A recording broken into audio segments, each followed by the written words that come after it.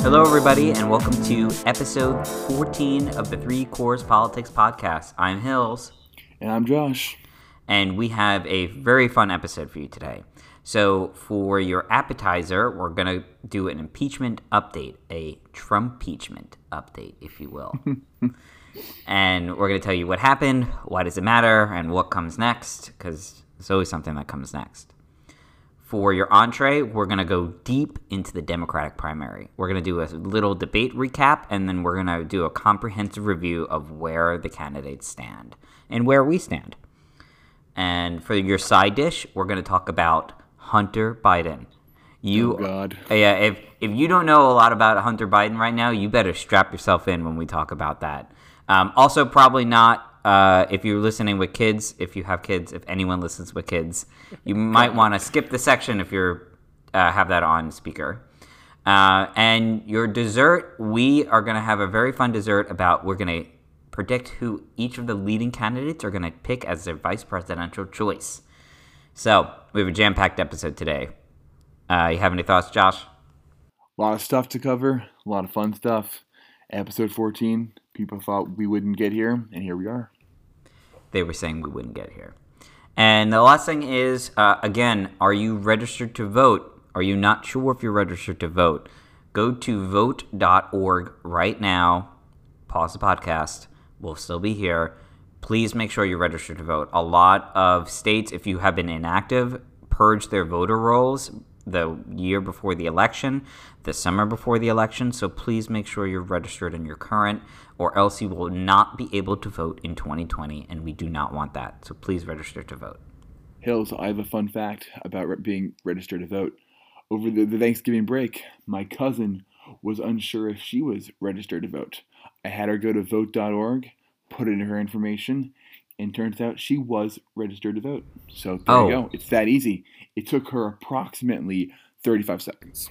See, Josh, you are a great citizen of this country.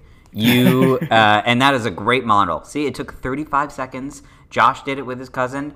Cousin was registered and ready to vote Democrat, right? There you go. Oh, yeah, absolutely. Oh, okay, good. Okay. Well, Josh has thought of a fantastic pre-dinner shot question.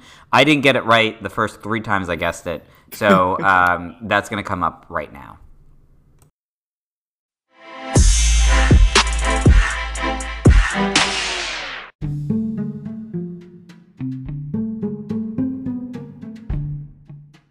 All right, your pre-dinner shot is a tough one. Like we said in the intro, Hills got it wrong the first 3 times he tried, so hopefully you can do better than that. I'm going to read the question twice, and we will answer this question at the end of the pod.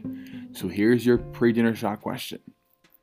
Who was the last president to lose both the Iowa caucus and the New Hampshire primary, but still go on to be the nominee for their party?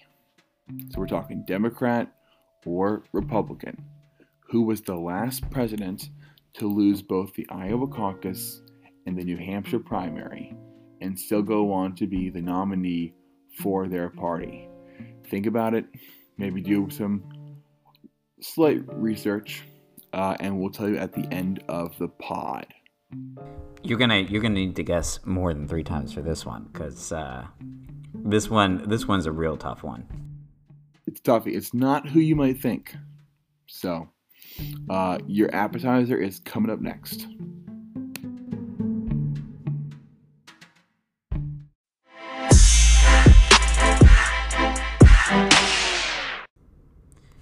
All right, everybody, we have a very juicy appetizer on Trump-peachment update.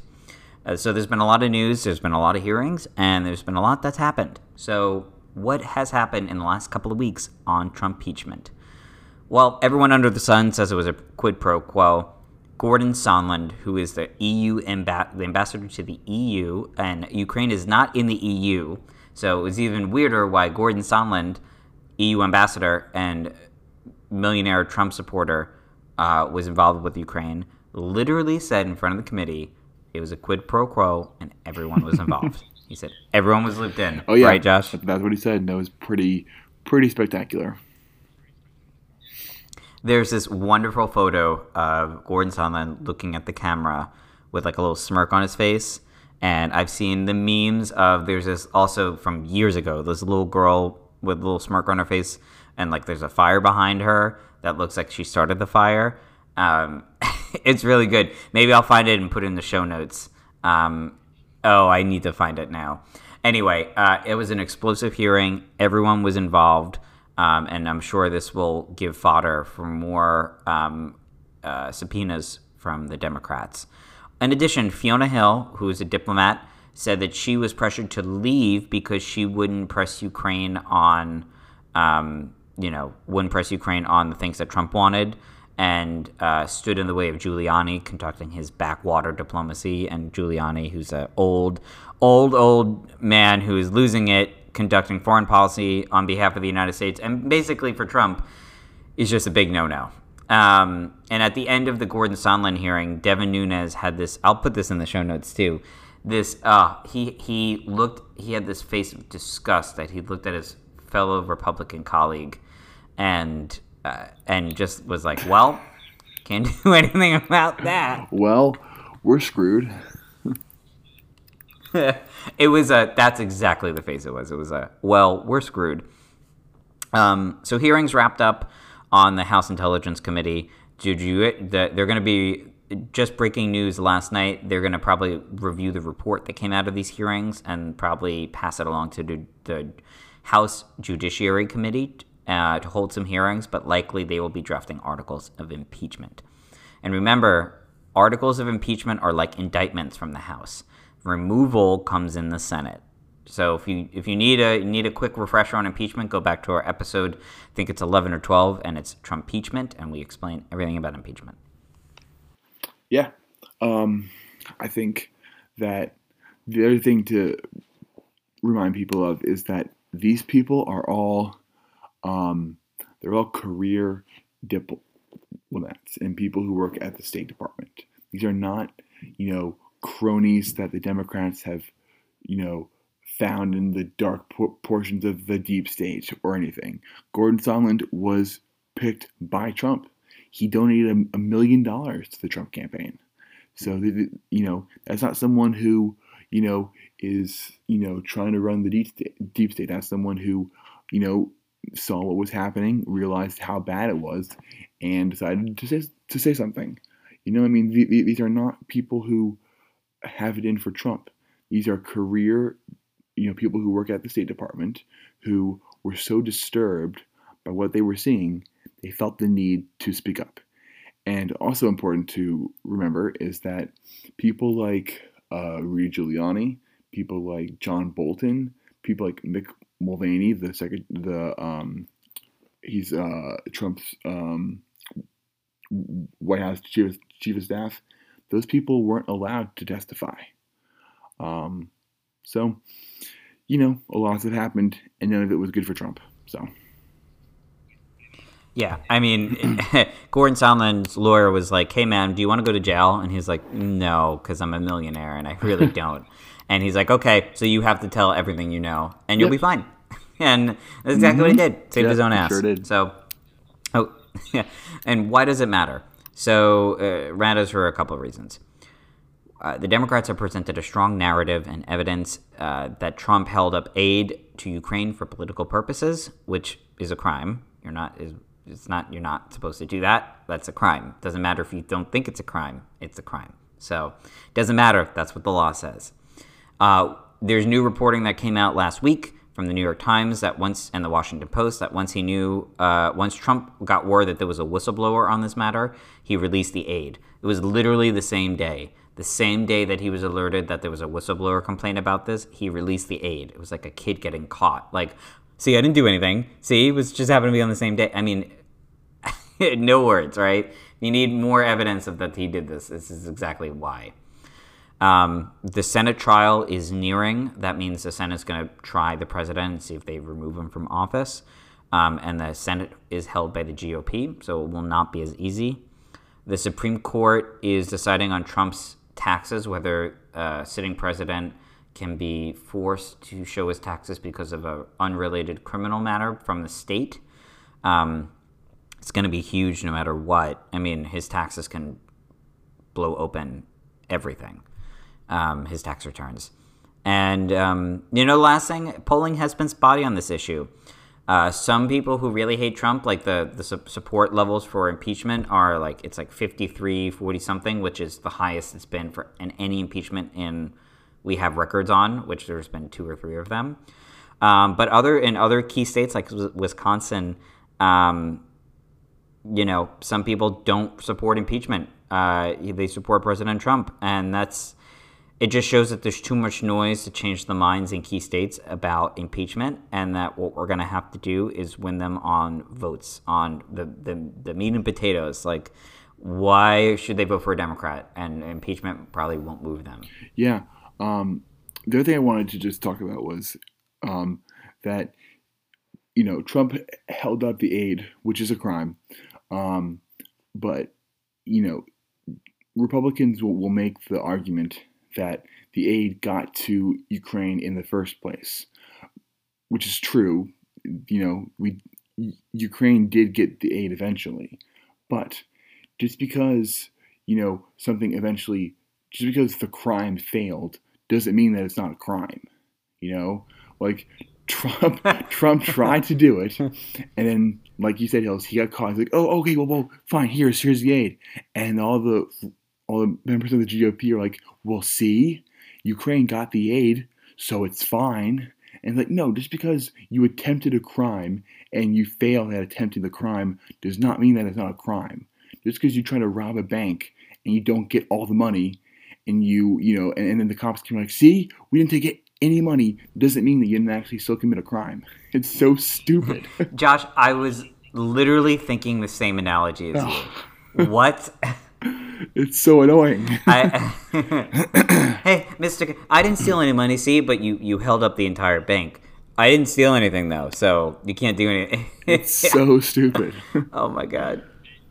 And, this just shows, if you haven't already noticed, that the Republican Party is just completely there's no moral guiding or compass. Anything they say and do doesn't matter. Doesn't matter what the Democrats do. They will say the opposite and hone you on it. So, we just have to beat Trump on the issues, honestly, and that's always what we had to do. But it seems really evident that that's what's really going to have to do it. So quickly, what comes next for this? So we hinted at it a little bit. The Senate trial is going to be coming probably in December or January, and Josh made a very good point last episode.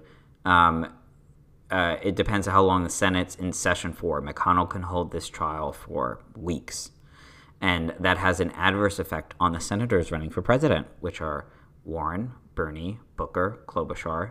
I think Bennett's still running. He's still in the race. You have Harris. Oh, he's barely. You have Harris still there in the race, who might be out soon. But they're going to have to be in Washington for this entire time, and they cannot be campaigning. So watch for that. And again, the Supreme Court is going to decide on Trump's tax returns, which could really change Trump impeachment, for better or hopefully not for worse, but for better for us. So, Josh, do you think I missed anything? No, I think we got it all covered. It should be a very interesting end of the month, beginning of 2020, to see where things go. I would just add that I think Trump has said that he wants to have a full-time, a full Senate trial, because he knows the Senate's not going to convict him. He's got too many buddies on the Senate. He was having lunch with Romney and Graham and all those people. People who are going to be members of the jury. He was having lunch with them the other day. So Trump knows that they're not going to convict him. I think he's trying to look at people like Warren and Bernie and be like, how can I hurt those two frontrunners of the Democratic Party? And I can hurt them by not letting them get to Iowa or New Hampshire, because you're not allowed to when you're in the middle of this impeachment. So we'll see what happens. Yeah, I think that's Mitt Romney, man. I think that's a really good point. Honestly, in past decades, I think what we're seeing with Trump is like a rebalancing of the relationship with Congress. In the past, presidents have had to really schmooze with Congress to get anything done, but Trump has literally not had to do anything because of the way everything works in 2019. And he's been able to do stuff without actually smoozing or like being buddy buddies with people in Congress. Like usually you had to do something for the representatives and they were like, I may help you, I may not. Right? Like he's having lunch with people who he's never really spoken with other than Graham. Like he doesn't speak with Romney. He berates him on Twitter. But now he's like trying to cozy up with them in a fake relationship to try not to get it removed. But like in the previous point, you would have had to do that for years. These senators wouldn't have cared who you are.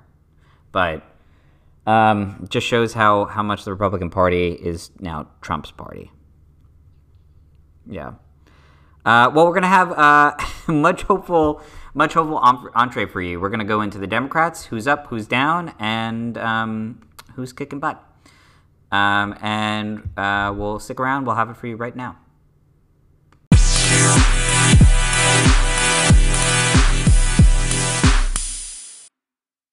All right, so we are in the entree, the meat and potato section, if you will, and we're going to go through the 10 candidates who were on the stage in November, last debate, and figure out how they did. So we're going to start at the edge of the stage and work our way in.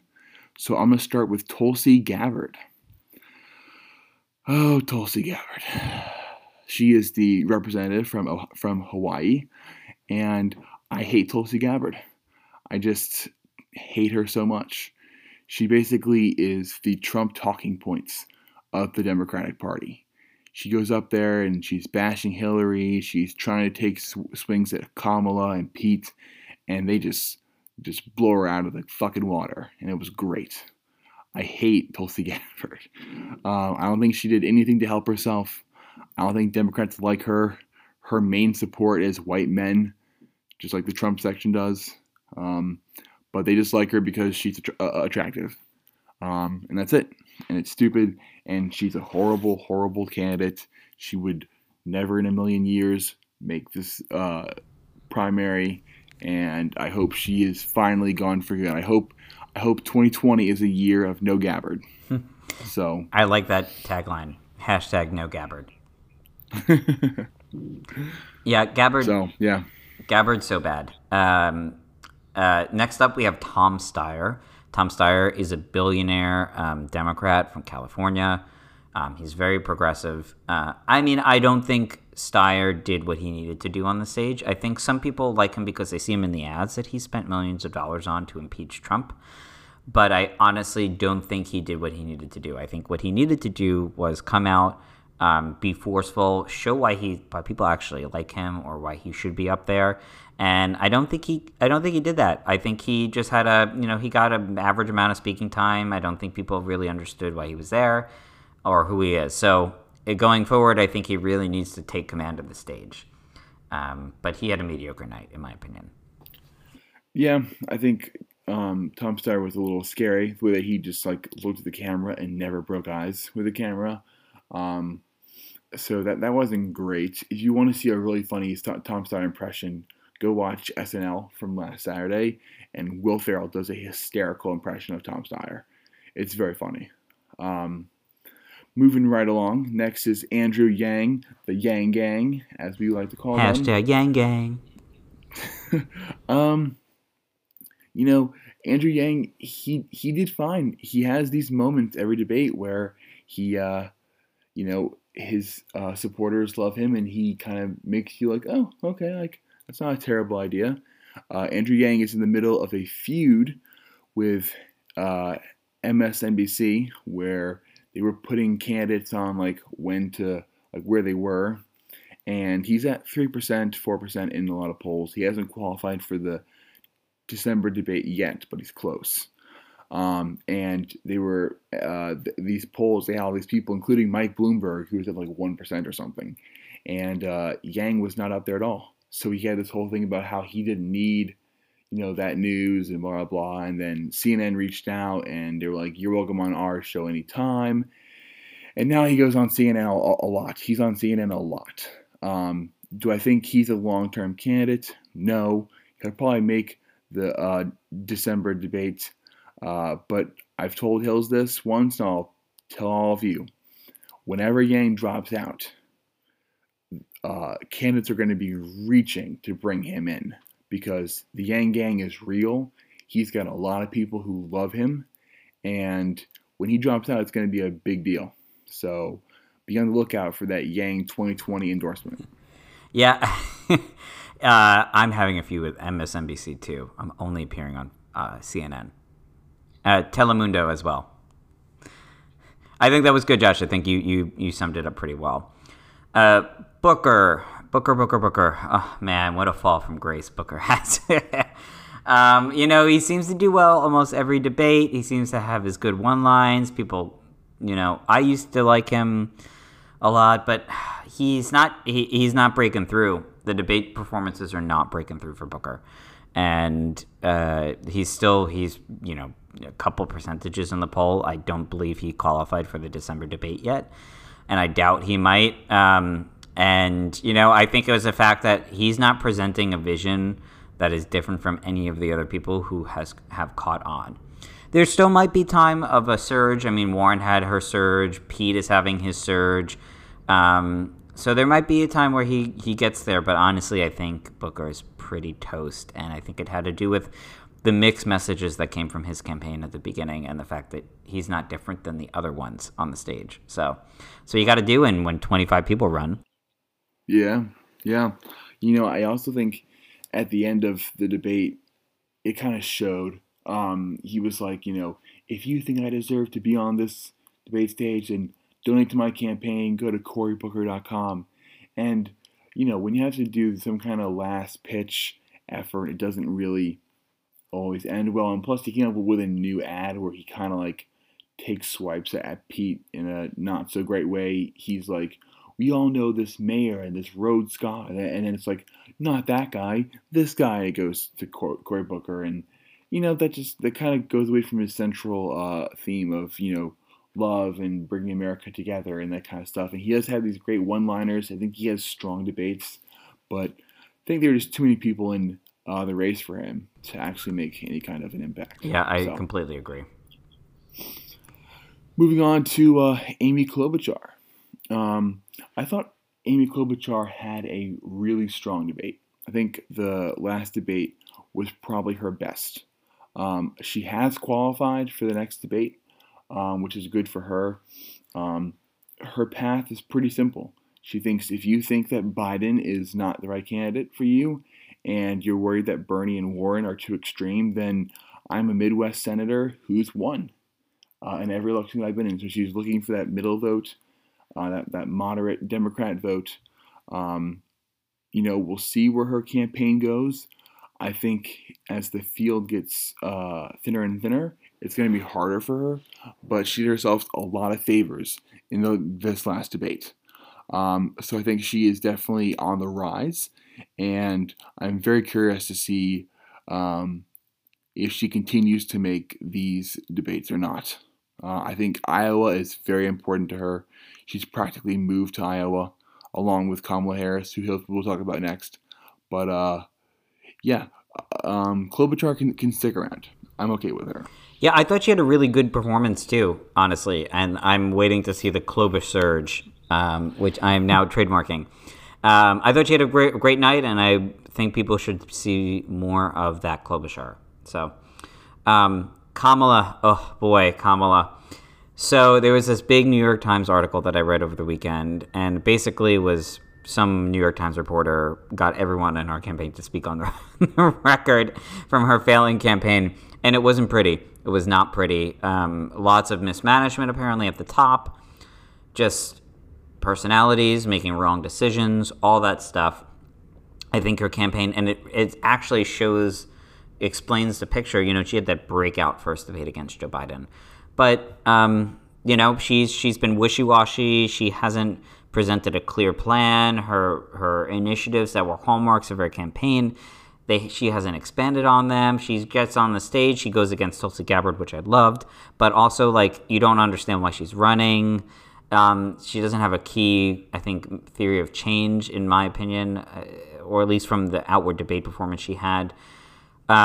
I think she could have been a really good candidate if she was more focused and laid on message, kind of like Pete is almost. But I don't think she's gonna. I think she's made the next debate, I believe. But I don't know. She needs to be. I think on the next debate, she needs to be very focused and very.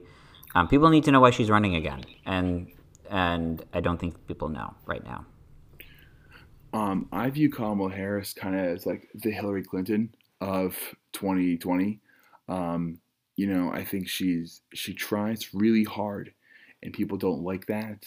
She comes across as kind of fake. That's the sense that I get from her, is that she's just coming across as a fake candidate, which I kind of get. I had so much hope for Harris and Booker before this whole thing started, but just hasn't worked out. So we'll see where they go. Talking about hope, let's talk about Mayor Pete. Mayor Pete had I thought a good debate on in this last one. As everyone knows, Pete is a very charismatic person. People seem to like him. He's very intelligent. He carries himself well. I think some of his answers haven't been the best in the last debate, but he handles himself and he makes people believe what he's saying. People came at him a little bit since he is now the new front runner in Iowa, which came from nowhere. But Pete is in this for the long haul. His campaign's got plenty of money. He's now polling at the top in Iowa. I think the biggest thing with Pete is he has to get the African American support. And in the last debate, people knocked him a little bit when he said this, when they asked him about his support, and he said, I welcome the challenge. And I didn't have a problem with that. I think, he needs to. It would have been weird if he'd been like, well, what are you talking about? I have a great support with the African American community. He knows that he has to work on that. He's trying to work on it. You can't win the Democratic nominee if you don't have the African American vote. So we will see what happens with Pete, but Pete is on the up and up for sure. He is on the up and up, but I'm starting to see the backlash against Pete right now. So we'll see what happens with him. But honestly, if Joe Biden was like Pete, Joe Biden would be crushing the field. Yeah. Warren. So the Warren surge has seemed to dissipate. She's back down to the levels I think she was at pre-surge in many of the states. Probably not actually good for her. She's still in like second or third in Iowa, but she's dropped to Pete in New Hampshire. I thought she did a pretty good job on the stage. I think this has been a pattern for her.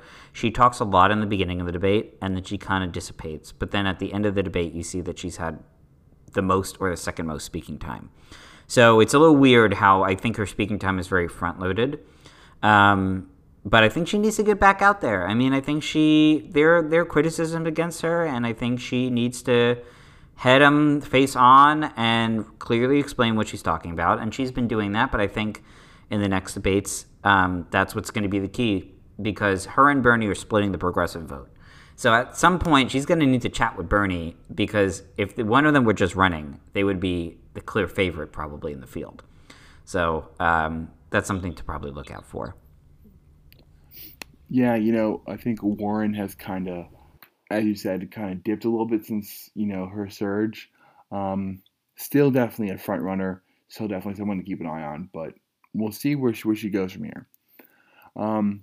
Bernie, he's the gift that keeps on giving. He won't die. Not that I want Bernie Sanders to die, just to be clear. But Bernie just keeps on chugging along. And, he's got really strong support still. He had a good debate. With Bernie, you know what you're going to get. Top 1%, top 2%, top half of 1/10 of 1%, or whatever it is. Millionaires, billionaires, corporations, revolution, you know all this. While he's a front runner, I don't think he's someone that is in contention for being the nominee. I just think that unless someone like a Warren drops out, he and Warren are kind of splitting that vote a little bit of the progressive side. So we'll see what happens with Bernie. But Bernie's in this for the long haul. We know this from 2016. Bernie's not going anywhere. I don't know. I think you're right that Bernie isn't going anywhere, but his support has been. I don't know. I think it's grown, in my opinion. There are people who are Bernie or bust, and I'm very curious on how that plays out when and if something happens to his candidacy. So, I mean, you're right. He had a very standard debate performance, and he probably, he needs to figure that out with Warren. And Biden. Biden could have this nomination wrapped up already if he, I think it's his age, and I think it's just whatever he's been doing. He's not as sharp as he was in 2008 or 2012. He's not the Biden that debated Paul Ryan. He has really vast knowledge on stage, and you can tell he knows what he wants to say. But I don't know what happens. He either talks too fast or he gets things mixed up, and it then comes out like really poor on stage. And that's why all these other candidates are starting to come in, because they're seeing that he almost sounds like you almost can't understand what he's saying sometimes on stage. And he could have this wrapped up. I mean, white working class men still like Joe Biden. There are lots of Democrats in this country, not on Twitter, who really like Joe Biden. He is still the prohibited favorite. But honestly, he just needs to get his act together. He just needs to, again, we've said this before, he just needs to be crisper, and he needs to show that he can win. And right now on the debate stage, I would be like, what are you saying, man? Yeah. I've been telling Hills during each debate that if Biden just took a breath and just kind of relaxed and slowed himself down, he'd be so much better, but he just can't. It's like, and maybe he's just not a good debater and he's really good on the campaign and on the stump, but when he gets up there, maybe it's because he's only got 90 seconds or whatever, but he has all these ideas and he can't get them out, and he can't develop this cohesive message, and he has these really strong moments where, like, okay, Joe, like, there it is. That's the Joe Biden from 2012 and 2008. And then these other moments when it's like, what are you talking about, Joe? And, my concern is if he doesn't clean it up, and he's had plenty of time to clean it up now. If he doesn't clean it up now, how is he going to clean it up later? And in a presidential debate, I feel like Trump can just kind of run with that. And it feeds into the whole Sleepy Joe thing. So, get it together, Biden. Come on. Get it together, Biden. No more malarkey. No more malarkey. I want to talk about Bloomberg quickly, because he has officially entered the race, and in a week he spent about $30 million on ads, casual. We will not be seeing Bloomberg on the debate stage, at least not unless the DNC changes their rules, which I don't think they will. But the DNC is requiring people, if you want to make it to the debate stage, you have to have a certain number of voters or donors, right? People who donate to your campaign. Bloomberg is not taking any outside donations. He's only using his own money. So based on that rule, Bloomberg will not be able to appear on the debate stage unless the DNC changes their rules, which probably isn't going to happen, or unless Bloomberg starts taking outside donations from donors, which also won't happen. So we'll see what happens with Bloomberg. If he ends up getting high enough in the debates or in the polls, then people may want to see him in the debate, and we'll see what happens. But Bloomberg will not, at least right now, be in any of the debates. So don't look for him. Be like, where is he? He's not there. He's not allowed. He's not meeting the criteria, which is why he shouldn't run in the first place. But I didn't know that. That is a really hot take. Well, good take. Not a hot take. It's a good take. That is also. I didn't know that. That is so interesting. Yeah. Look at that. You can now share it at your holiday parties. So. Be the coolest one at the party. Be the coolest person at the party. Be like, hey, that Bloomberg person? He won't be in the debates, and here's why. And then have no friends. Just kidding. All right, so state of the race. We got people who are up, down, and we don't know where they are. People who are up. As we said, Biden is up. Despite his uh, poor debate performances, he's still the overall favorite. He's still up in all the national polls. Biden is up. Bernie, as we said, swell of support. Bernie is up. Mayor Pete did not come down after the last debate, so Mayor Pete is up. Warren is still up there. She's still, close in a lot of places, so she's still up there. And Amy Klobuchar is also on the rise. Those are the 5 candidates we think are on the rise, doing well, going to be in this race for the long haul. Hills, any final thoughts on Biden, Bernie, Pete, Warren, or Klobuchar? Just a few. Noticeably, they are all white. All the other candidates who are not doing well are who we think are not white. Actually. But the polls are showing it. The polls are showing that.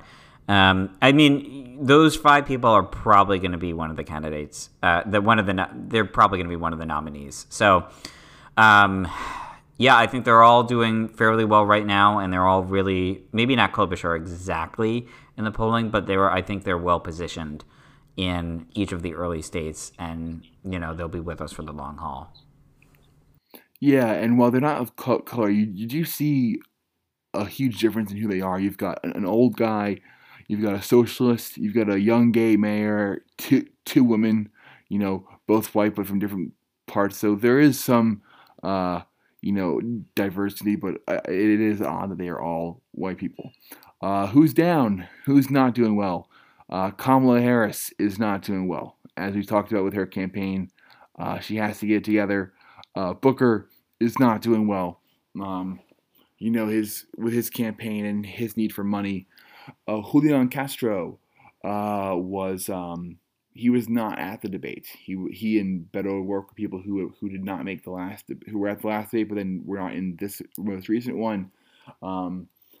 Castro is really struggling right now.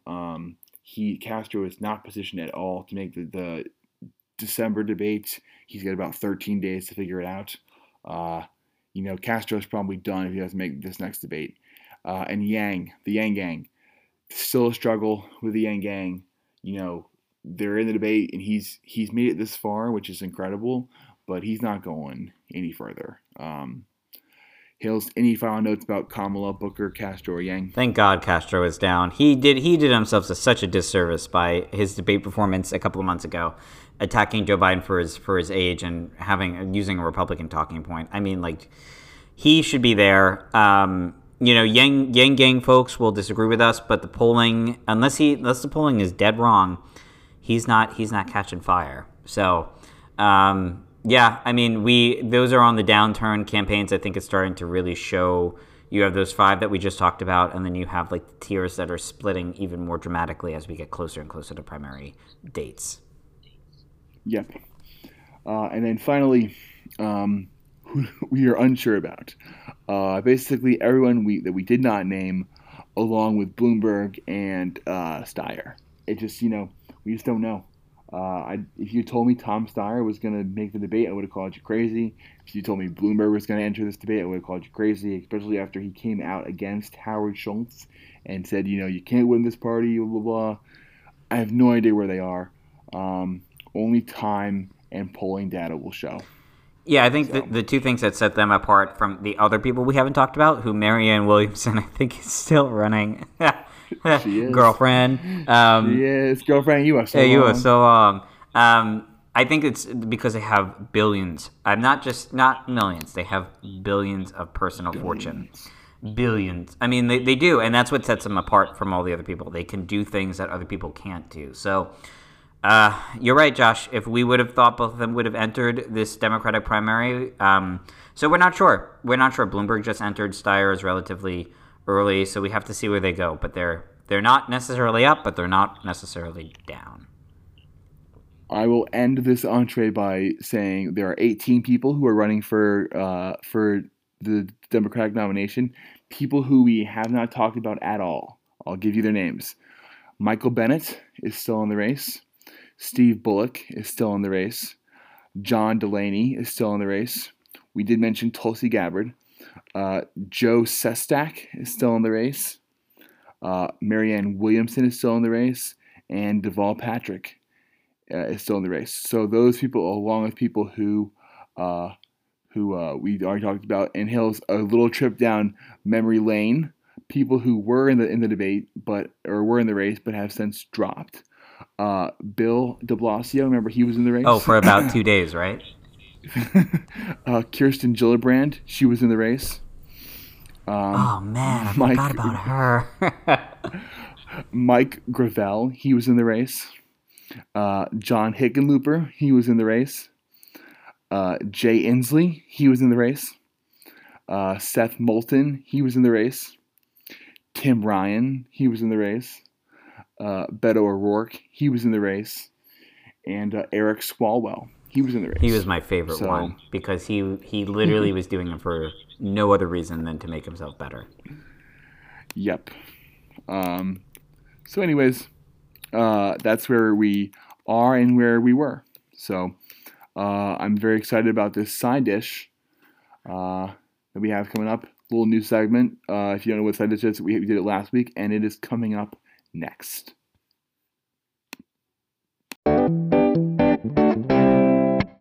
All right, here is your side dish. So, side dish is new. We did it last week.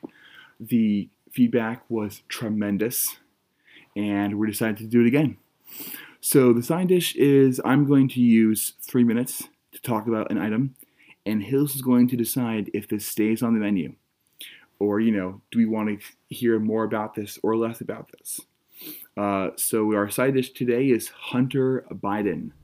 Wait, as Hills said. I have to time you, Josh. I have to time you. You do. You do. As Hills said beforehand, if you have small children in the car or podcast with you, maybe, skip this little section and maybe or maybe ask them to leave because it gets pretty intense. So Hills, whenever you're ready, tell me to go and we'll start our 3 minutes. 3, 2, 1, go. Okay, so Hunter Biden, what has he been up to? Hunter Biden is Joe Biden's son, and he has come back into the public eye recently, and not in the best way. So this all started when he was on the board of Ukraine's largest natural gas producer, Burisma, and he made a ton of money. And when this whole Ukraine thing came up, people are like, oh, well, it's weird that Joe Biden's son is on this board when he has no qualifications, which is true. He had no qualifications to be on that board. And no one thinks Joe Biden did anything wrong with that. At least no sane person does. The GOP will have you believe otherwise. But it is weird that Hunter Biden came up as being on the board of this, Burisma Ukraine company. So that was weird. Then this story came out that he cheated on his current wife, and they are married. They're separated, but they're still married. They have not had the divorce papers, go through yet. So he's still married to his wife. He was cheating on his wife with Beau Biden's widow. So Beau Biden, Joe Biden's other son, who, tragically lost his life a couple years ago. Hunter Biden is cheating on his wife with his brother's wife, which is all kinds of messed up. Then they separated. So they were together for like 2 years or something. I mean, it's not great. And then it came out a couple of days ago that he was accused of smoking crack in a VIP strip club in D.C. Hunter Biden has had a long past with substance abuse and all things of that nature. And then just recently, as of a couple days ago, he was accused that he secretly fathered a child with a woman in Arkansas and has been trying to not pay child support, has been trying to hush her up. There's still a lot unclear with that story, and I'm sure more stuff will come out. But Hunter Biden, head of Burisma, cheated on his brother's wife after his brother passed, smoking crack in a strip club, and maybe secretly fathering a child of women in Arkansas. That is Hunter Biden, and that is your side dish. And you are. Oh, I'm stopping that. You had 23 seconds left. So you are Oh, good. man. You are good. Wow. Man, and his father is running for president. And his father might not be winning the president, and his father was Vice President Obama. Wow. He cheated on his wife with the widow of his brother, who he loved. Oh, Jesus. Oh, God. All right, I've made a decision. I want to see more of this. Oh, I want to see more of this just because, not because of the content, but just because. So, two things. I think this is so messed up, but also so dark funny that, like, it just is not just like he dated his brother's widow, right? It's not just that. He also doing drugs in a VIP strip club while married. He's also fathering a child with someone he doesn't like, someone who definitely he cheated on another person with because he fathered a child with another woman. Like, it's just so messed up that I kind of can't stop watching. And also it probably will tie into whatever Joe does. Like, this stuff is going to come out into like the mainstream at some point, not just on the tabloids. So, boy, you didn't know this before, but now you know how screwed up Hunter Biden is. There you go. So that was your side dish. Let us know what you think. And the dessert is coming up next.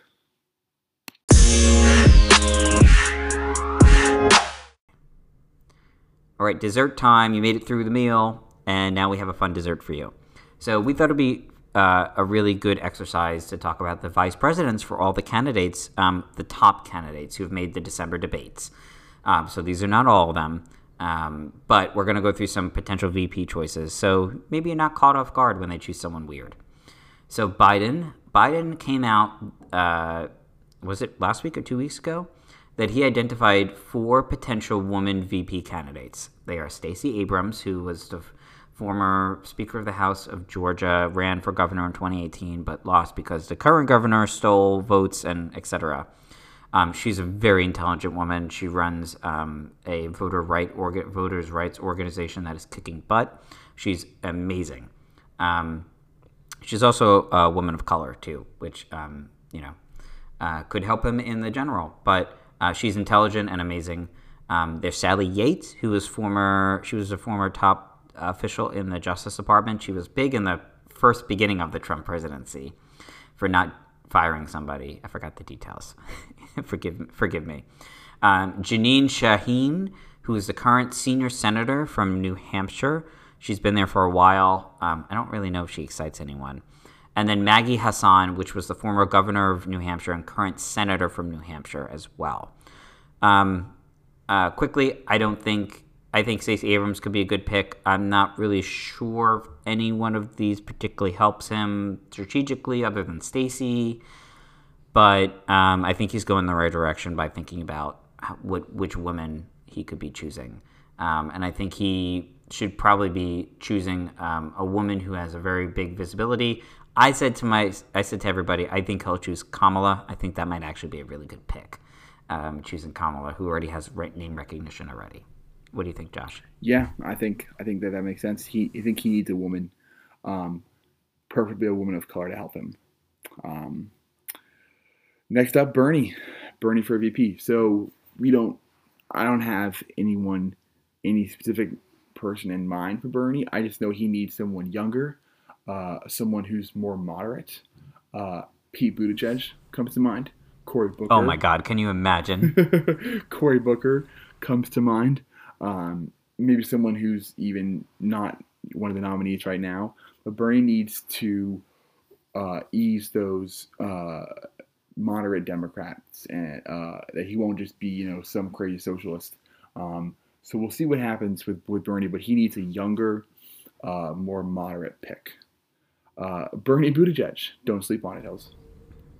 Yeah, I mean that could be a powerhouse ticket. It really I could agree with you. I think he'll probably also end up needing someone of color as well. Um, I don't think Julian Castro is one of them. He's an old white guy, so you need to balance that out with someone maybe from the West, who is slightly more moderate and can balance you out. Warren, I think a lot of it's very similar to Bernie. I think she needs someone who is moderate, but not like will go against her gender moderate. I think she needs someone who's maybe slightly younger. She probably needs a male on her ticket. Not that I have anything against a all-woman ticket. I just think 2019 is what it is. So I think if you want to win, you got to choose something. I think I think you probably need a male on your VP side. And you need someone who's slightly more moderate. Could be Bullock. He's pretty moderate, though. He's fairly moderate. But you need someone who will balance her out a little bit. Yeah, I completely agree. Mayor Pete is next. Mayor Pete's tough because Mayor Pete, he needs someone who's older, who has more experience. He also needs someone who is, going to bring home the African American vote if he can't make inroads there. So it points to one person, and it's Biden. I know. Oh my God! Just kidding. I thought you were going to say Obama. I'm just kidding. No, he needs someone with experience. He needs someone who will bring home the African American vote. Could be Cory Booker. Could be Kamala. Could even be someone like Deval Patrick. You just need somebody who is going to bring home the African American vote and who can, kind of like Obama did, can shore up this idea that he doesn't have any experience. Can Idris Elba play a very God. long-time politician and be his VP? I'd vote for Idris. I mean, over Buttigieg, Idris. There it is. Idris Elba. Yeah. I think you're right, and I think Obama has had this playbook before. I mean, he did this exact same thing. So I think you're exactly right on choosing someone older and someone who's going to drive out African American turnout, because that will decide the election. Honestly. Kamala needs to probably choose someone, doesn't need to be older or younger, but needs to excite people. It needs to get people out. I mean, she's an exciting candidate herself, but she's got this prosecutorial part. I mean, I think she probably needs someone a little bit more either progressive or that's going to really drive people out to vote. I mean, currently she's not presented that argument, but she needs someone who needs to really excite people. Could be someone already running. Could be Bernie. Yeah. Could be Bernie. Could be Warren. Could be Pete as well. I think that could be a really strong ticket, to be honest with you. Yeah. Kamala Pete. The last person is Klobuchar. Everything that Hill said for Warren is basically a ditto for Klobuchar. She probably needs a male, just to, I don't think the United States is ready just for a full female only ticket. I'm ready. Hills is ready, but I don't think America is ready. She needs someone who's going to be more progressive. I don't know who this person is, but I think she needs male, more progressive. Maybe someone from the East or West Coast. I don't have a specific person in mind. I don't know if you do, Hills, but that's my take on Klobuchar. I have someone in mind. Oh, who is it? Pete Buttigieg. Oh, man. He's the VP for everybody. He's the VP for everybody. I'm not sure that ticket is liberal enough, but it's a strong ticket. Yeah, I think honestly, I mean, Cory Booker could be one of them. She's an older white woman from the Midwest, so she needs someone from the coasts who will excite people of color, who will excite maybe younger progressive voters. So that's kind of the profile that you have to. Stacey Abrams could be good. Yeah. A glaring theme about this is that there's a glaring lack of people of color who are in office right now, and that probably needs to change. Yeah. So, yeah. But yeah, those are the types of profile I think Klobuchar needs. Yeah, and that was your debate. Coming up next is the answer to your pre-dinner shot. So stick around.